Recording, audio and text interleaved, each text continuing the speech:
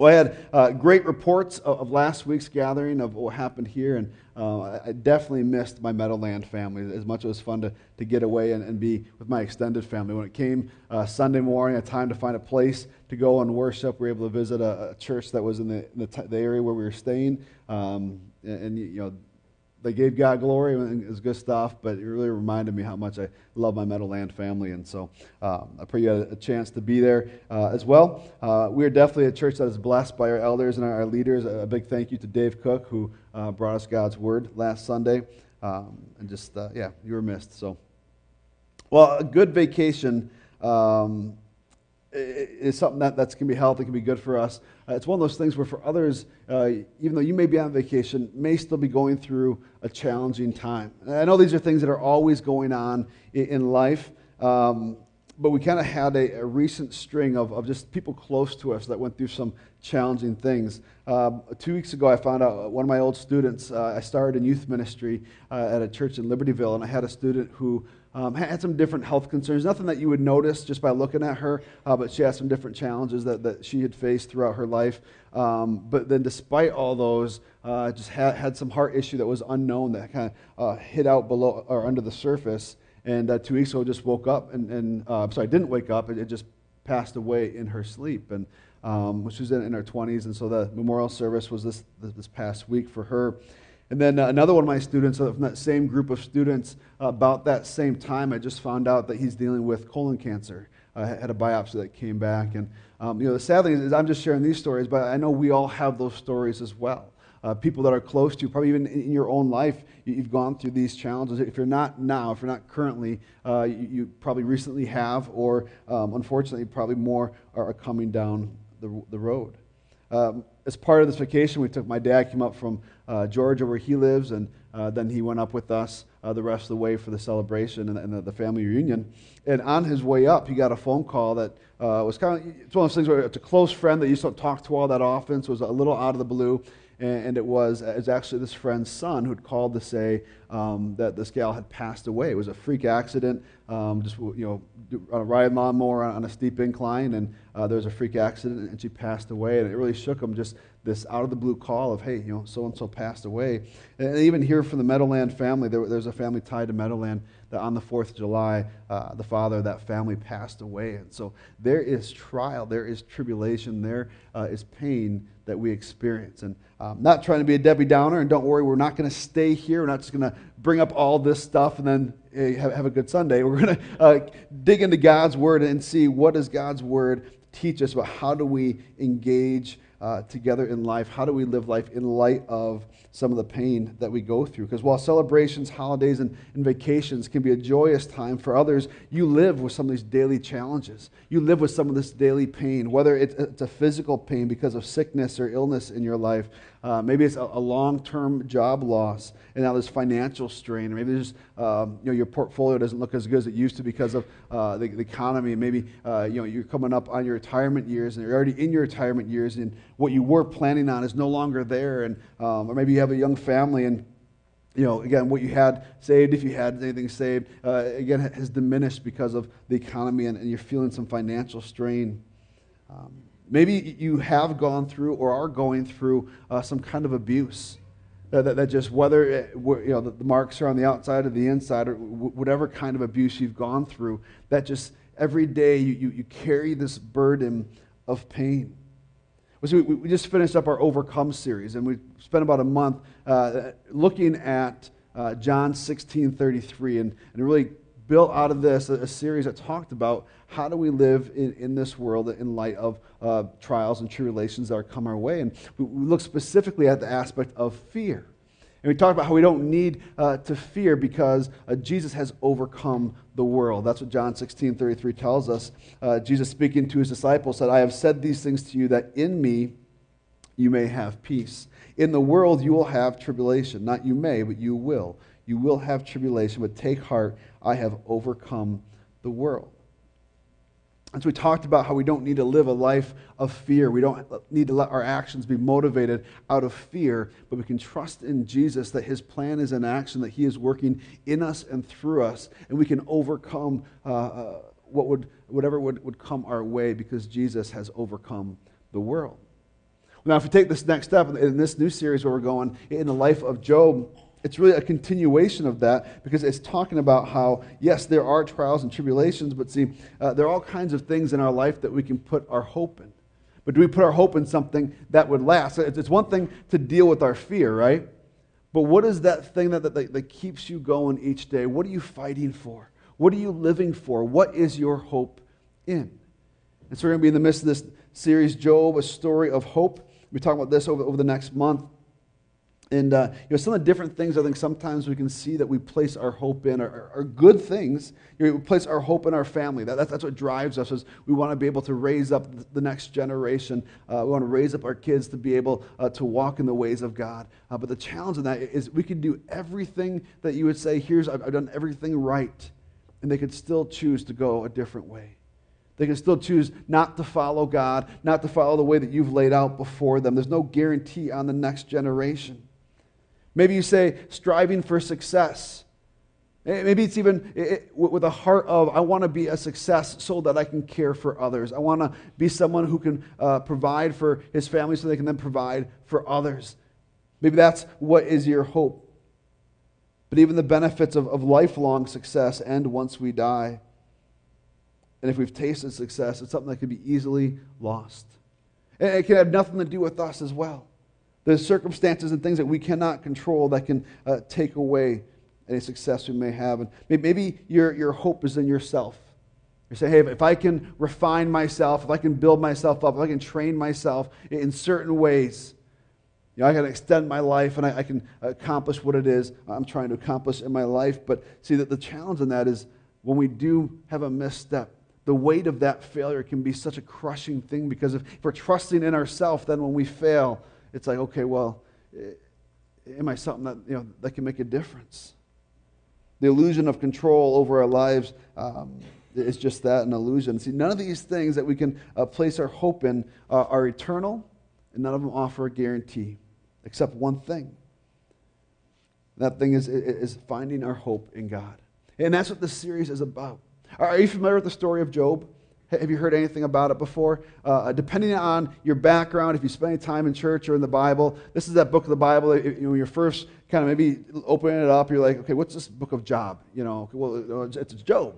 And if you want to know where it is, it comes right before P Psalms. It's actually Psalms. But I mean, if you have someone in your life who's ever said that, it's kind of silly and funny. I get that, but it's exciting that they would want to dig into God's word, and we need to walk with them and not make fun of them for that, but say, okay, it's pronounced Psalms. And if you don't know that, then you don't know that. And so it's Job and then Psalms, and it's kind of put together with some of these other poetic books. And so we're going to be there in a little bit. If you want to open your Bibles, you can, to the book of Job. Easiest way to do it is kind of grab your Bible, open it up in half. You'll probably end up in Psalms, and then you can just turn a few pages before till you get to Job. But chances are, even if this is your first time stepping foot in a church, you've probably heard something, right or wrong, about the life of Job. If you've ever gone through all kinds of adversity or all kinds of trials, or if you know someone who has, maybe they made the correlation, say, oh man, you're like Job. You're going through all kinds of suffering in your life. You're like this man who experienced more suffering than any other in his day.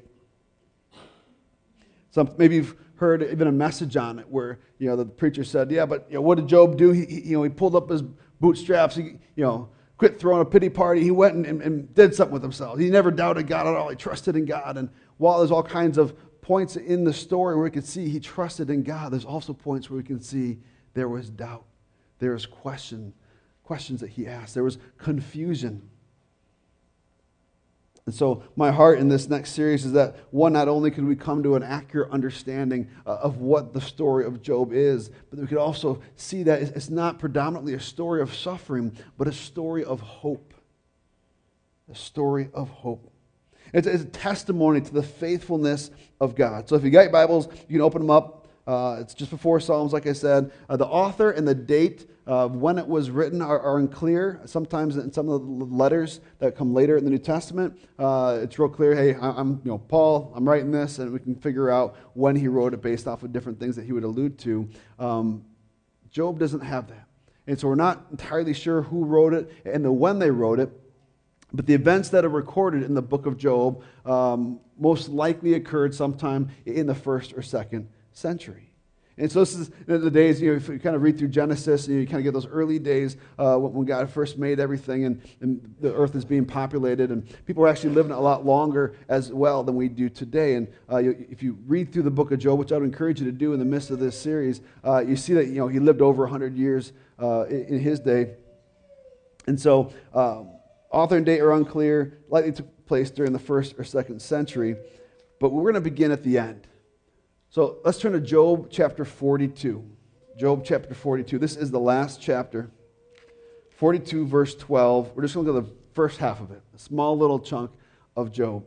Job 42:12. First half. If you want to go digital too and turn on your Bibles, you're more than welcome to. If you need one, take one of the ones that are in the seats in front of you and call that your own. Job 42:12. And the Lord blessed the latter days of Job more than his beginning. And the Lord blessed the latter days of Job more than his beginning. And so if all you know about the book of Job is that it was someone who suffered greatly, this should give you hope right here. The Lord blessed the latter days of Job's life more than he blessed the beginning. See, chapter 1, as we start to look through the story of Job, has a description of the blessings that he received. And our God is a God who loves to bless.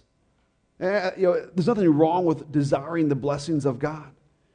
There's nothing wrong with saying, God, I would desire that you'd bless me, you'd bless my family, that you'd bless my neighbors, my church, my coworkers, my community. There's nothing wrong in praying for that. I think sometimes we feel like, oh no, I shouldn't be praying for anything for myself. I shouldn't be praying for the blessings of God. Our God is a God who loves to give blessings. But now, not fully knowing his will, the fact that God is God and we may not always know what to ask for. We may ask for something that he says, no, we don't know why. We think, well, this would be a great thing for you to bless me with, but it may be a no or a not yet. But it's still okay to ask. I would encourage you to be a people who ask God for his blessing. So let's see some of the blessings that Job had. Flip to the very beginning, Job chapter 1, beginning in verse 1. There was a man in the land of Uz whose name was Job. And that man was blameless and upright, one who feared God and turned away from evil. There were born to him 7 sons and 3 daughters. He possessed 7,000 sheep, 3,000 camels, 500 yoke of oxen, and 500 female donkeys, and very many servants, so that this man was the greatest of all people of the East. This is also a time in our history where wealth wasn't determined by your bank account. It was determined by the size of your herds and your flocks. And so we see the thousands of animals that he had and the many servants he had to take care of them. And it says right there in verse 3, this man was the greatest of all people of the East. So he is one of the wealthiest people on the earth at his time. Definitely someone who has experienced blessing. And when we read this, and then we think back to Job 42:12, that God blessed the latter years more than he did the beginning years, man, that should add some weight to that statement, right? It's one thing if you say, oh, I've blessed my kids more in their college years than I did in their youth when they were first growing up. Well, how'd you bless them when they were growing up? Oh, I'll give them $1 here or there. I mean, it doesn't have much weight, but when you find out, okay, Job was the wealthiest man in the East, and God said he blessed him even more, that's a profound statement. Adds a lot more weight to that. When we keep reading, we can begin to see the kind of man that Job was, and you begin to wonder and see he's kind of a deserving man when we see what he was like. We already saw in verse 1, it said there was a man named Job who was blameless and upright. Blameless and upright. Man, those are some amazing definers. I hope that I could someday be the kind of guy where someone says, oh yeah, he's blameless and upright. We read in verse 4 and 5, his sons used to go and hold a feast in the house of each one on his day. So they would set up the calendar. Okay, Tuesday's your day, Wednesday's your day. They would each have a day where they would hold a feast And they would invite their 3 sisters to eat and drink with them. And when the days of the feast had run their course, Job would send and consecrate them. And he would rise early in the morning and offer burnt offerings according to the number of them all. For Job said, "It may be that my children have sinned and cursed God in their hearts." Thus Job did continually. Job is going and offering sacrifices for sins that may not have even been committed. He's saying, my kids may have sinned while they were partying last night, so I'm going to offer a sacrifice for each one of them to God, just in case. Because remember, this is before the time of Jesus. In Jesus, we can trust in Him that His sacrifice on the cross paid the price for our sins. So we don't need to offer a sacrifice. There doesn't need to be any atonement for our sin if we trust in Jesus, because Jesus is that official fulfillment. He is that sufficient fulfillment, that payment for our sins. But before he came, there was this pattern of where they would offer a sacrifice when they would sin against God, and that sacrifice would pay the price for their sin. So He's offering them just in case. So Job was an amazing man. We can see just in these opening chapters. And we too can experience this love and blessing ourselves from God, and we have. See, we're an undeserving people who have sinned against God, and while we are still sinners, Christ died for us. He laid down His life for us, even while we are undeserving, even while we are in sin. He offers it to us freely in this truth that God loves us and offers us His blessing. If anything else, simply in the truth that our sins are forgiven in Jesus, this truth confuses the story all that much more, right? So God loves us, God blesses us, and yet we are going to see that Job goes through all kinds of suffering. And the suffering is all contained within these first 2 chapters, these opening chapters. And then 3 through somewhere in about chapter 40 are all these conversations back and forth between Job and his friends who come and try to help figure out why all this is happening. And then God speaks up at the very end, and then Job kind of wraps up as well. But we see in these opening 2 chapters the suffering that he went through. See, we learn that this isn't anything that God was surprised by. He knew what was going on. Actually, He authorized it. He didn't plan it, but He authorized it. Here's what I mean. Basically, Satan comes into the presence of God, and they're having a conversation. And God's like, hey, have you considered my servant Job? Look at this. He's a blameless, upright man. And Satan's like, yeah, the only reason he follows you is because you've blessed him so richly. And so God says, okay, you may take away his blessing, but that is all. Just a side note here, this isn't what we're going to talk about today, but this could be a whole other message in and of itself. It's interesting and important for us to note that Satan had to get permission from God. See that in the story. Take time when you go home, read through Job chapter 1 and chapter 2. Whenever Satan's like, hey, he only honors you because you give him all this stuff. And then God's like, all right, you have my permission to do just this. And Satan has to follow the boundaries that God lays out. See, sometimes I think we get confused about Satan and God, and we see them as equals in this cosmic battle of good and evil. We're like wondering, hey, who's going to win? And that is not the case at all. Satan is not on the same level as God. He is not equal in power. He is not equal in authority. He has to get his authority from God. And I know that almost raises more questions than it answers. But we can at least begin to have hope in that and knowing that our God is all powerful. And even Satan has to get permission from him. So what does Satan do? He goes and he takes out his kids, all 10 of them. They were all together, probably one of these parties, and says a wind comes and it basically takes the 4 corners of the house out, and the house crushes and all the kids die. So in one moment, he loses all 10 kids. On that same day, all of his wealth is wiped out. Various disasters come, and in each case, one person survives to be able to come and tell him, hey, you lost all your camels, you lost all your sheep, you lost all your ox. They're all gone. They're all dead. And so in one day, he loses everything, yet he still praises God. So then Satan and God are talking again, and God's like, have you considered my servant Job? You took all that from him, and he still praises me. What an upright man that he is. And Satan's like, well, you can take away a man's things, you can take away a man's family, but as long as he has his health, he'll keep praising you. And God's like, okay, you can take his health, but do not take his life. Again, Satan has to operate within the boundaries that God lays out for him. And so Satan does just that, and Job becomes sick. His body becomes covered with boils. and soars. And even comes to the point where Job's wife goes to Job and says, why don't you just curse God and die? Why don't you just throw in the towel? I think sometimes she gets a bad rap. We pick on her and say, where is her faith? But think about what this woman has just gone through. She's lost 10 kids. She's watched her husband lose his fortune. She's watching him die right in front of her as he goes through all the sickness. You know, things that my wife and I have gone through, again, not on this scale whatsoever, but so many times I forget that when I go through a challenge, a lot of times it's harder on my wife to watch me go through that than it is for me to walk through it, and vice versa, because of our love for each other. And so there's no reason to believe she doesn't love her husband. And so she's watching him go through all this and just wants him to be at a place of where it's done. And she says, hey, the only way I can figure out to put an end to all this is why don't you just curse God and die. Just give up. He's like, no, God is still good. And God is still God.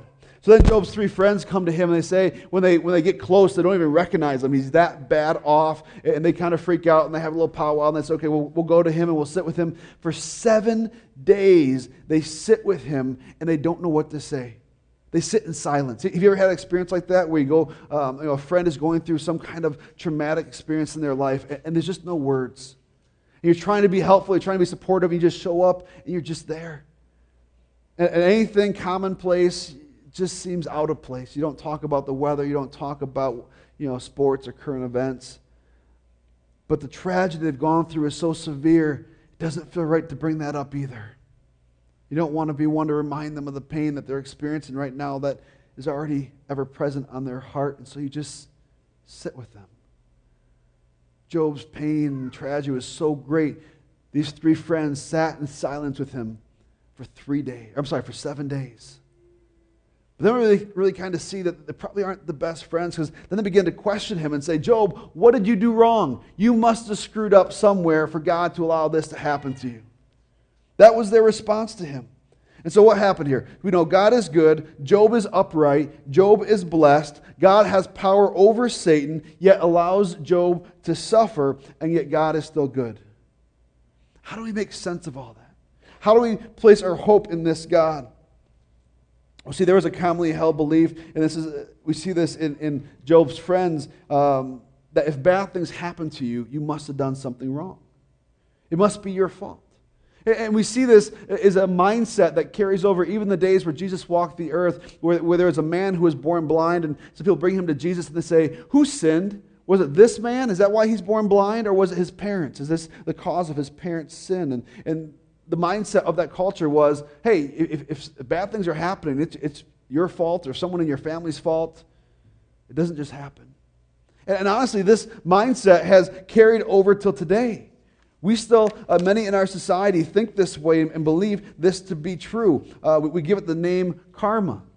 Bad things happen to bad people and good things happen to good people. And when you see someone who's doing something mean or bullying someone, and then they kind of get their up and comings, we celebrate that. We're like, oh, hey, karma worked, and bad people got treated poorly, and good people, got treated well. But see, the problem with this, it's not true. It's not biblical. We don't have to go far to see that this is not a true statement. If it is true, then what about Jesus? If karma is true, then what about Jesus? He himself is the embodiment of love. He yet died on the cross, was abandoned by his friends, was beaten and tortured, was ridiculed. At times was abandoned by his own family. Okay, so it doesn't line up. Look at the apostles. 11 out of the 12 died for their beliefs. And all 12 suffered for their beliefs. For making the statement that Jesus is God and living a life that followed that, they suffered. That's not bad things happen to bad people and good things happen to good people. Think about your own story. There's things that you've experienced in your life that weren't your fault. They weren't things that you had any control over whatsoever. See, there is real pain in this world that we've experienced, and we all have experienced varied amounts and varied intensities, but it's real nonetheless. This isn't a competition to see who's gone through the worst pain, but it's just an acknowledgement that we've all got pain in our life. There's all kinds of different pain. There can be emotional pain. Job lost 10 kids. You can imagine he'd be a little distraught emotionally. Many today battle depression, the loss of loved ones. Job had financial pain. He lost his fortune and his wealth. We experience that today. Loss of a job, loss of equity in your home or your savings or your retirement. Job had physical pain. His entire body is sick and in pain with boils and sores. I know many today who have chronic illnesses that every day could have the opportunity to flare up and just destroy their day. I know many who deal with disability. There's unfortunately many out there who've suffered the physical pain of physical or sexual abuse, whether in their past or in their present. And this pain is real. There's relational pain. Job's wife is watching her husband suffer. The friends are blaming Job. Job's got to feel alone in this. Today we see relational pain when there's unforgiveness, when we don't offer forgiveness to one another, when we treat each other with a critical spirit, or we have undealt with conflict. There's spiritual pain. Those moments where you feel like God has abandoned you, where you ask the question, where are you, God? How can you be a good God if this is allowed to happen? Maybe even move to the place where you feel like, God, what did I do? What did I do to deserve this? I wonder if Job felt that way at some point when his friends are like, what'd you do? What'd you do, Job? You must have done something bad, to tick off God. You gotta wonder, did he ever come to a place where he's like, did I do something? Is this because of something that I've done? So how is the story of Job a story of hope? Well, see, it's only depressing if we stop in the middle.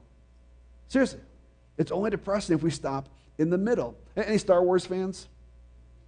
Yeah, a few. I have a few more. It's all right. Don't be ashamed. I'm not going to pick on you. I'm a Star Wars fan myself, yeah. So there's been two sets of trilogies. You had the original three, and then they tried to improve on it or do something with it, and they failed and have the next three. That's a whole other sermon, though. But now they have three more coming out. And the first one of that third trilogy is about to be released. And imagine you met someone who hadn't seen a single one of the Star Wars films, haven't heard anything about it, and you sat them down in front of one movie and said, all right, you got 20 seconds. You give them 20 seconds to watch one chunk of one of the movies. And they came out of the room after watching those 20 seconds, and you said, okay, what's this movie about? Well, some guy in a big helmet blew up a planet. He has a big ball in the sky, and he blew up a planet. If you're not familiar with the story, that's Darth Vader blows up a planet with his Death Star. Pretty depressing. Oh, the entire planet was just wiped out.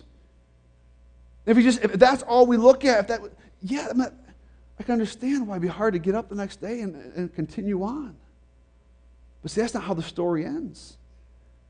The story doesn't end there. There's more that takes place. There's more that happens. There's more that's at work in the midst of that story. And so many times we do that in our lives. We stop in chapters 1 and 2 of Job and we put it down.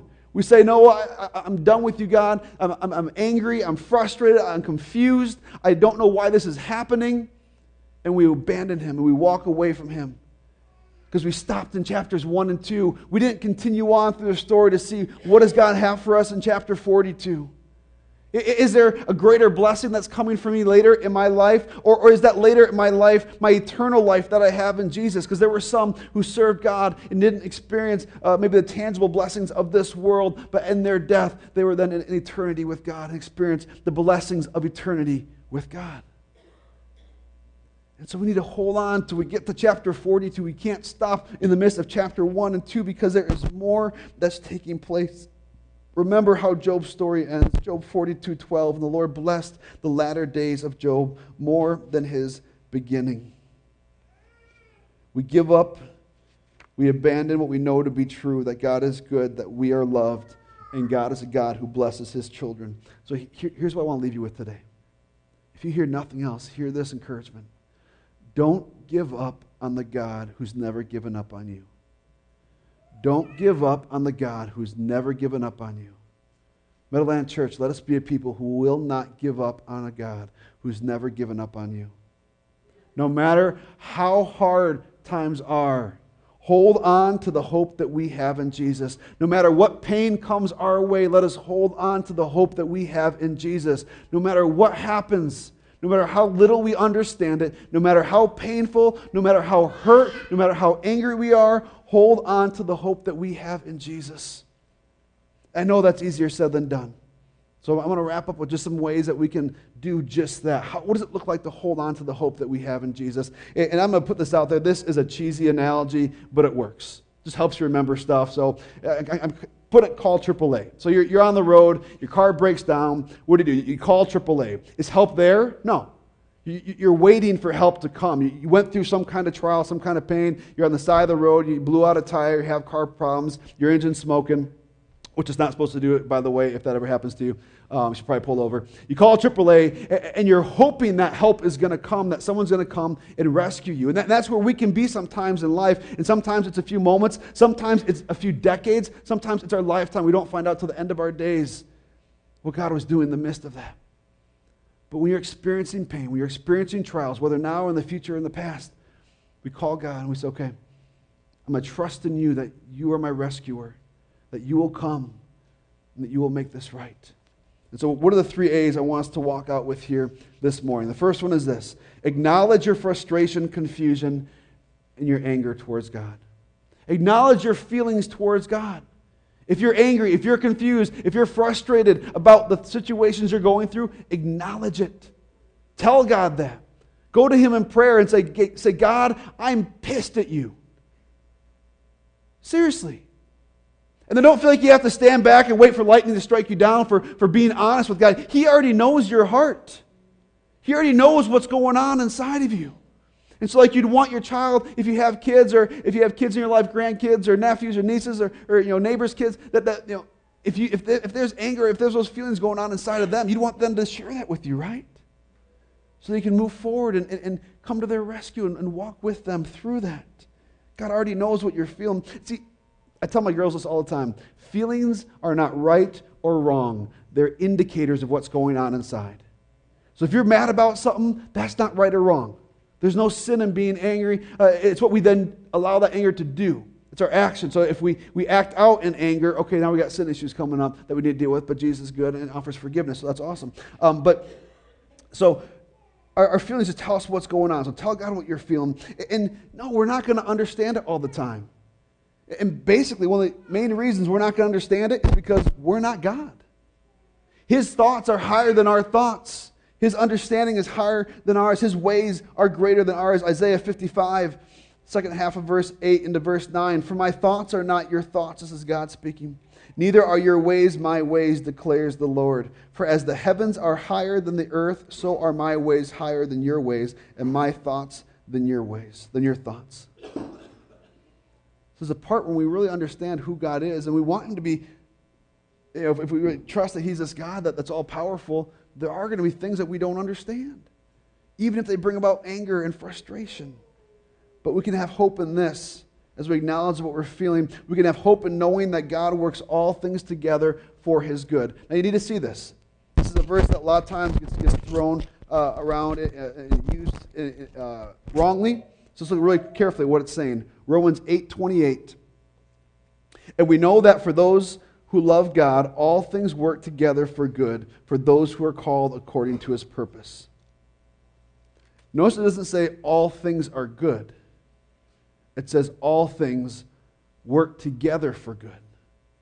And so what's that saying? Is it saying that all the things that happen in our life, God can take that and redeem it and use it for His good. And use it for our good, for those that love Him. Doesn't mean all things will be good, but God will work them all for our good. And we could take the whole afternoon and sit down and talk about, okay, Steve, well, let me share some of my pain.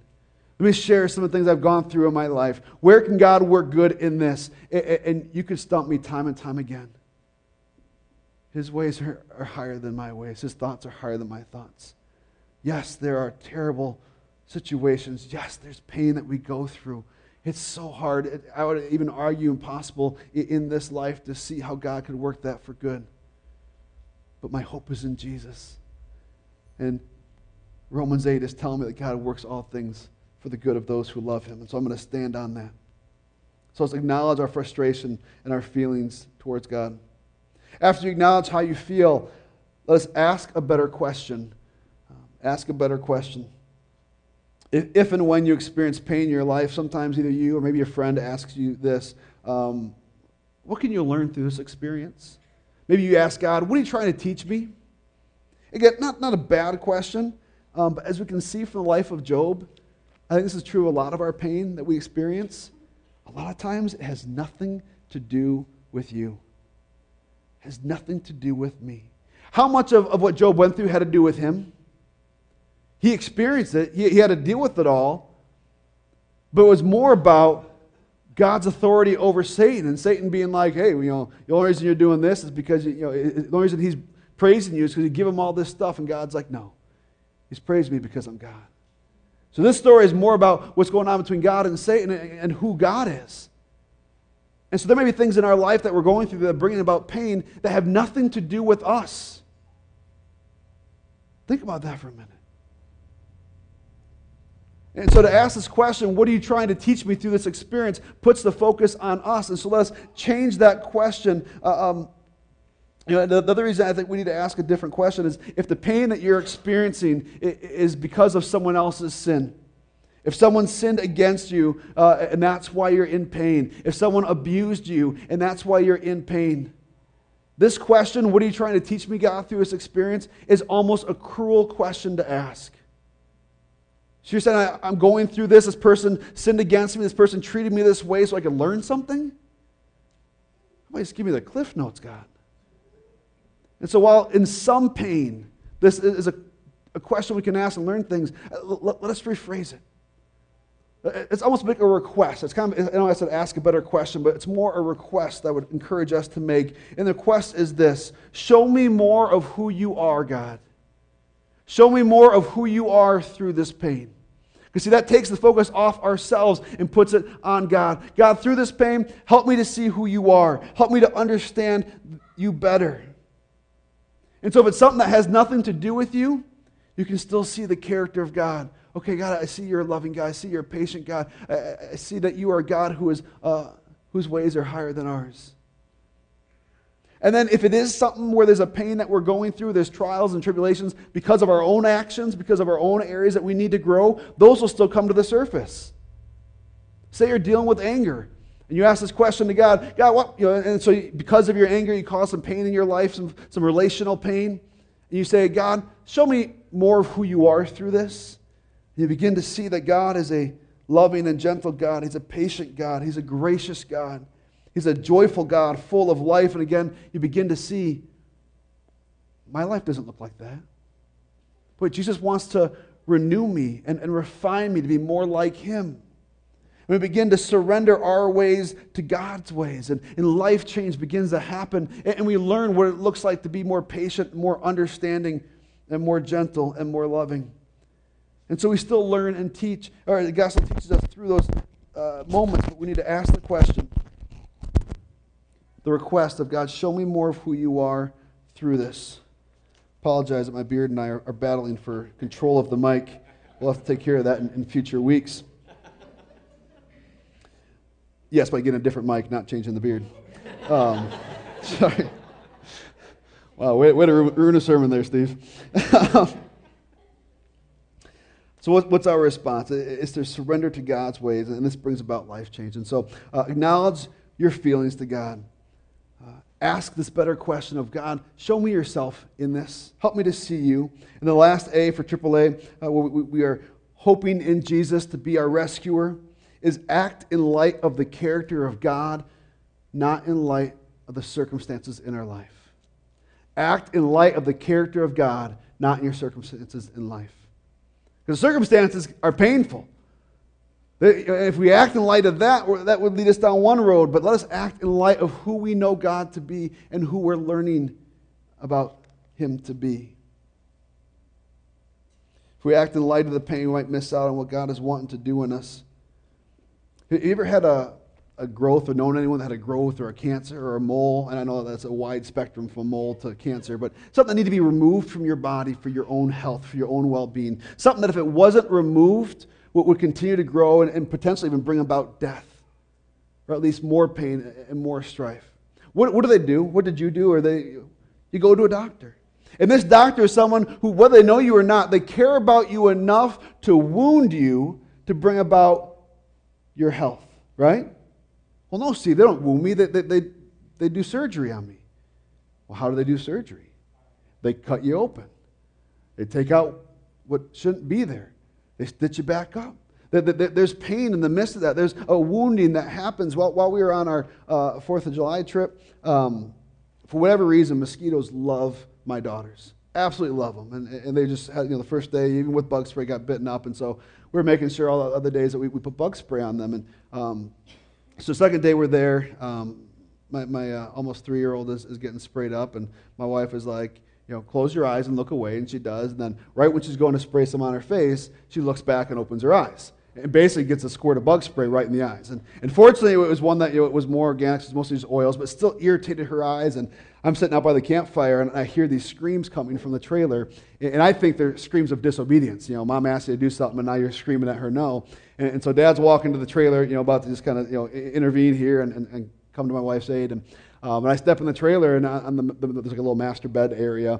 I see my almost 3-year-old kind of throwing herself on the bed. She screams and holds her eyes, and then stops and screams, and just kind of writhing in pain from this. And so, I get the quick story. Hey, got bug spray in her eyes. And so what I do? We got to get it out. And so I grab the closest thing of water I could find. We take her outside. There's a little more space. I sit down. I put her across my lap. I got her head in my one arm. I'm kind of holding her arms down, and the way I'm describing this story, I have like 8 arms, so I'm not sure how I did it, but somehow I'm holding her body down, holding her arms down, holding the eye open, and I just pour water right on her eye. Freaks her out. I feel like I'm waterboarding my daughter here. And she's freaking out. Okay, 2 seconds later, she's done. I don't continue. I just pour some on. But how else can you wash the eye of almost 3-year-old just full of life who's writhing in pain? And we had to rinse it out. We had to get it out of her eye. And literally, right after that was done, we sat her back up, and I just kind of held her. I said, we love you, baby. We had to get that out of your eyes. She's fine. Went from freaking out to fine because the pain was gone. I do not want to cause that much pain to my kids, but I love them too much to allow that to stay in her eyes. So I'm so thankful that we have a God who's willing to wound us, to remove some of the garbage that's in our lives.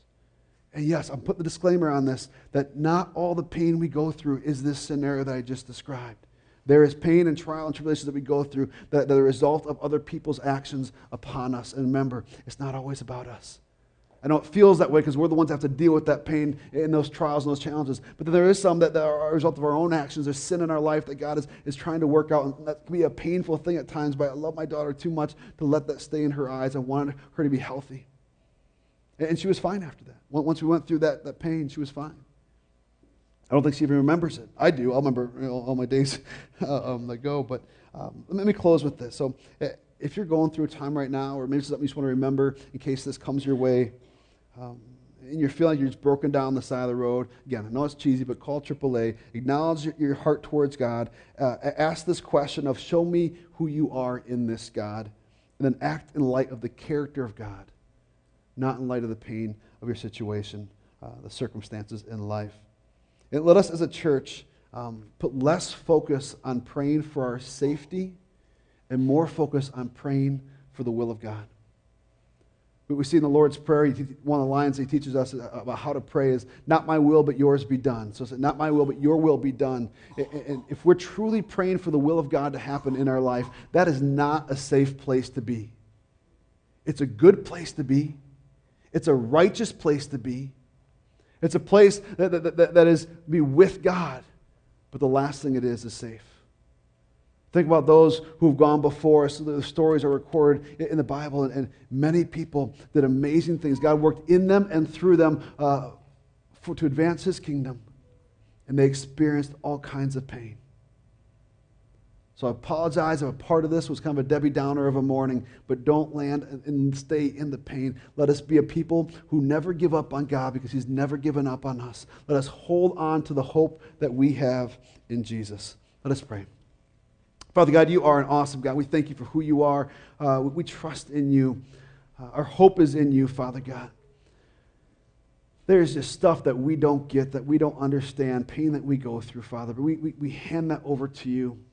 We acknowledge that some of this that we're going through may not be about us. But regardless of the reason, Father God, we know that the story does have an ending, that you've already overcome sin by your sacrifice, Lord Jesus. We know that you've already overcome and defeated Satan, Father God, as we read in your word. And as we wait for that time where you come again to finalize all this, we will trust in you. We'll place our hope in you. And we will hang on to you because you are good and you are God. Pray us all in your name. Amen.